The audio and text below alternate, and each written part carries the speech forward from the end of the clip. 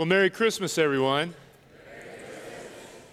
It's such a wonderful thing to be here tonight on Christmas Eve and to share such good news of God's love for our world. It's so good to know that sometimes when we do lose hope, sometimes about the world we live in and our personal circumstances and the things that we see happening in our world.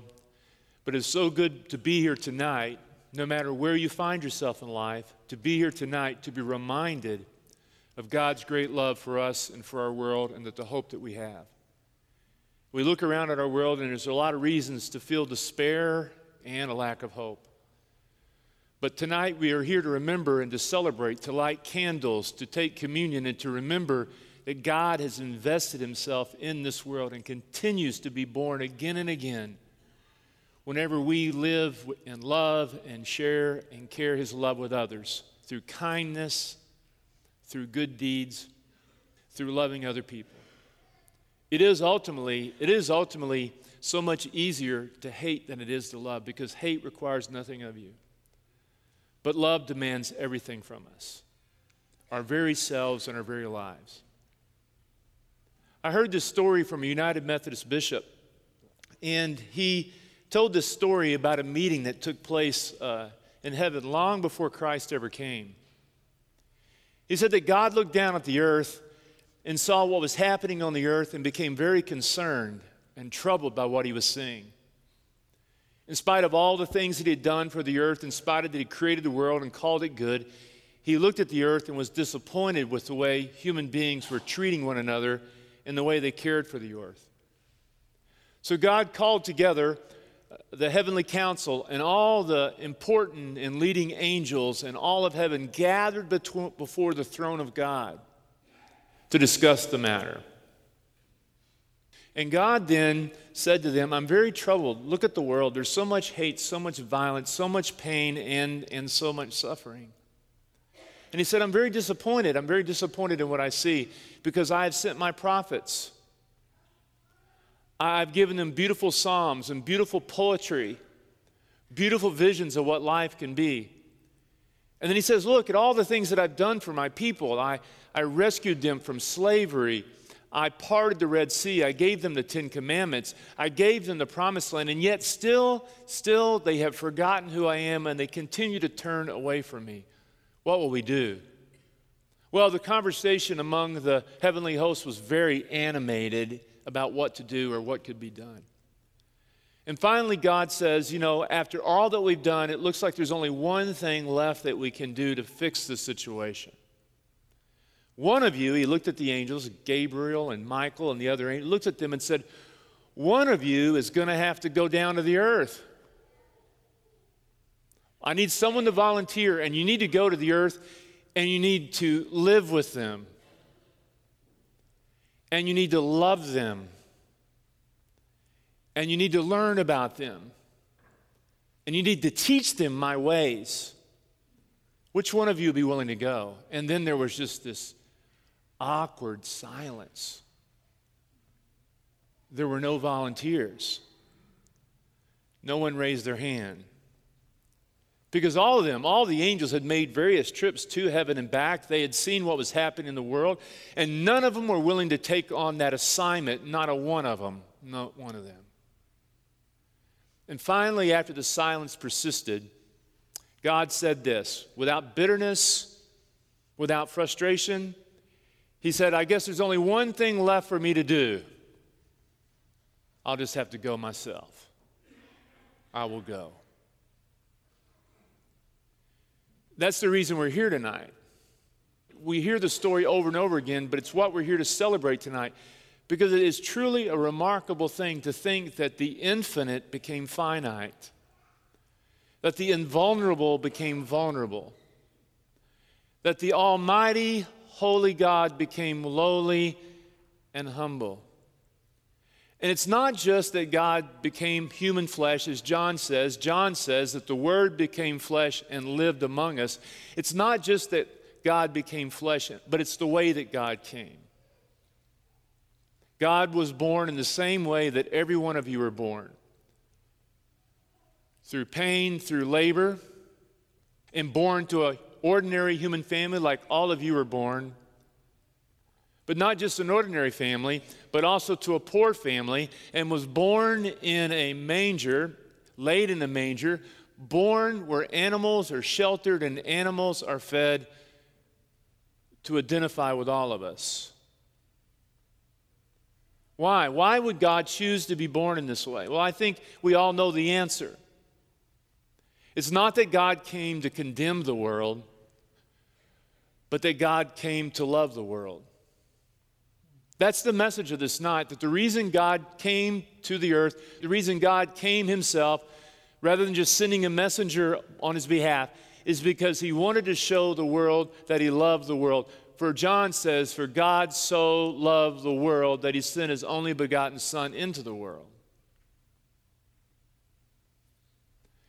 Now, I don't know all your names. I know some of your names.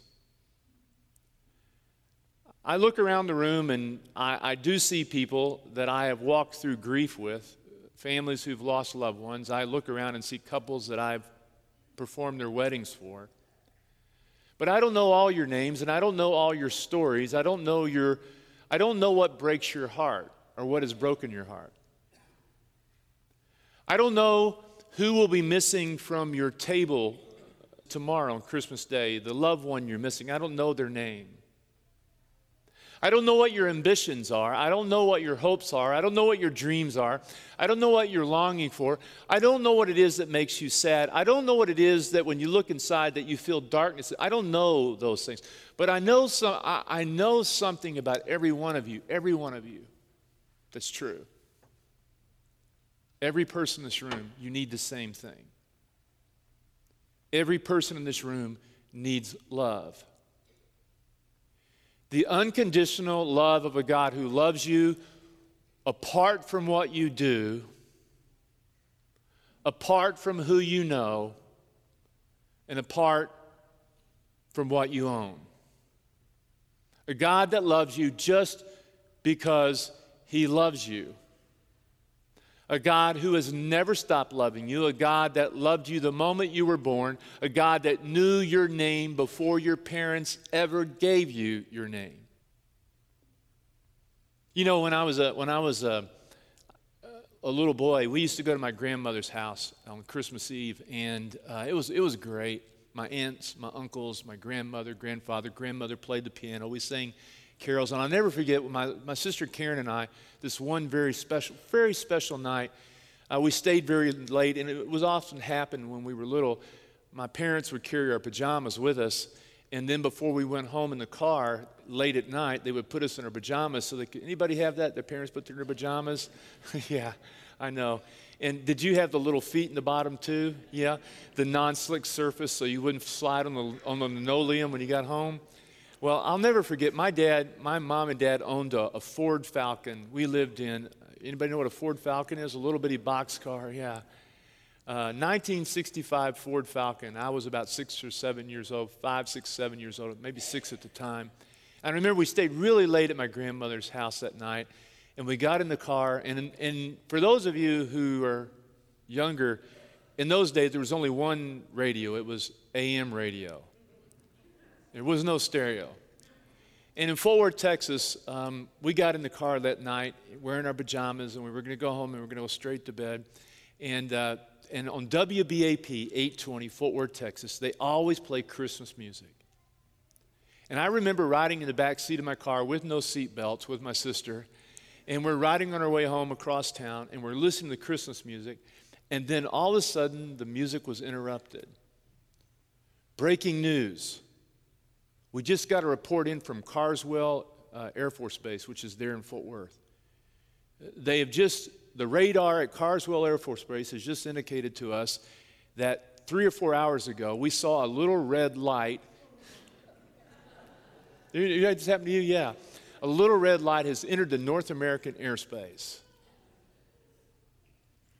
And then we got really excited. A few minutes later, we just heard, they broke into the cruise, we just heard that the little red light is just about 30 minutes out of Fort Worth in Mineral Wells.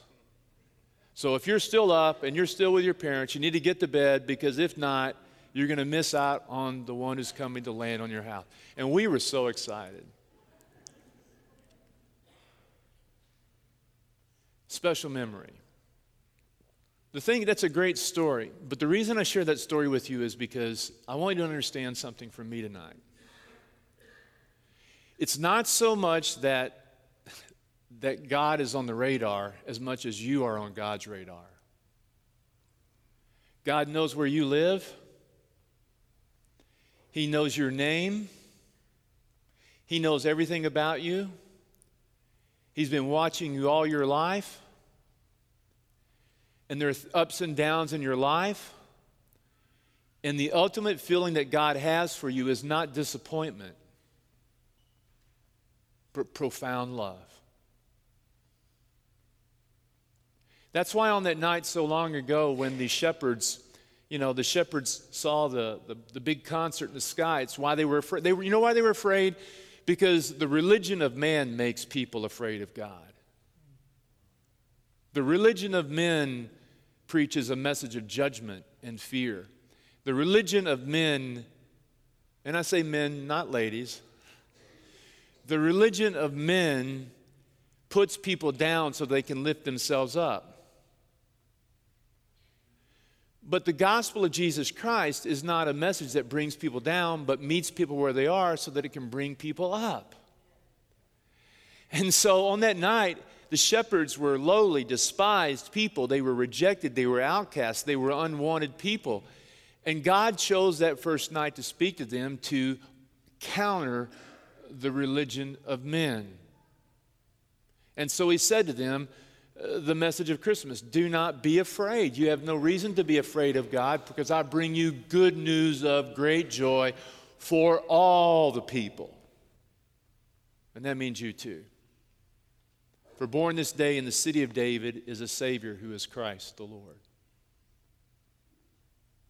You know, I wish that you could see what I see on Christmas Eve. I've been doing this a long time, and every Christmas Eve, I stand up here and we light the light. We light these candles because we want to remember that Christ is the light of the world, and He lights us. He lights the world. And I know some of you tonight are sitting here and you do feel darkness in your life. But I want you to draw courage from what I'm about to say. Because tonight, when I look into your faces, I want to tell you what I can see. I see a woman who lost her husband that she deeply loved, but she continues to go on because of his love, and she's held in his light. I look in your faces, and I see the person who's trying to make their way after having a relationship fall apart and crumble. I look into the congregation tonight, and I see the woman who's on the 4th round of chemotherapy, and they're not sure about the results, and she's having to wear a scarf on her head to hide her baldness. I look into the room and I see people holding a light who feel uncertainty about their future, who feel sadness, who feel loneliness, who wonder, will I ever find love again? I look at people with the light in their face who are worrying about the world we live in and the world that we're giving to our children. But I look in their faces and I see them holding that light. And the reason we can hold that light is because it's eternal light. It's the light of the eternal Father, the everlasting Father, the Prince of Peace, who fills us and gives us His love. Do you know that awkward moment when you're given a gift and you didn't get someone a gift? What do you say? Oh, I left yours at home. You're lying.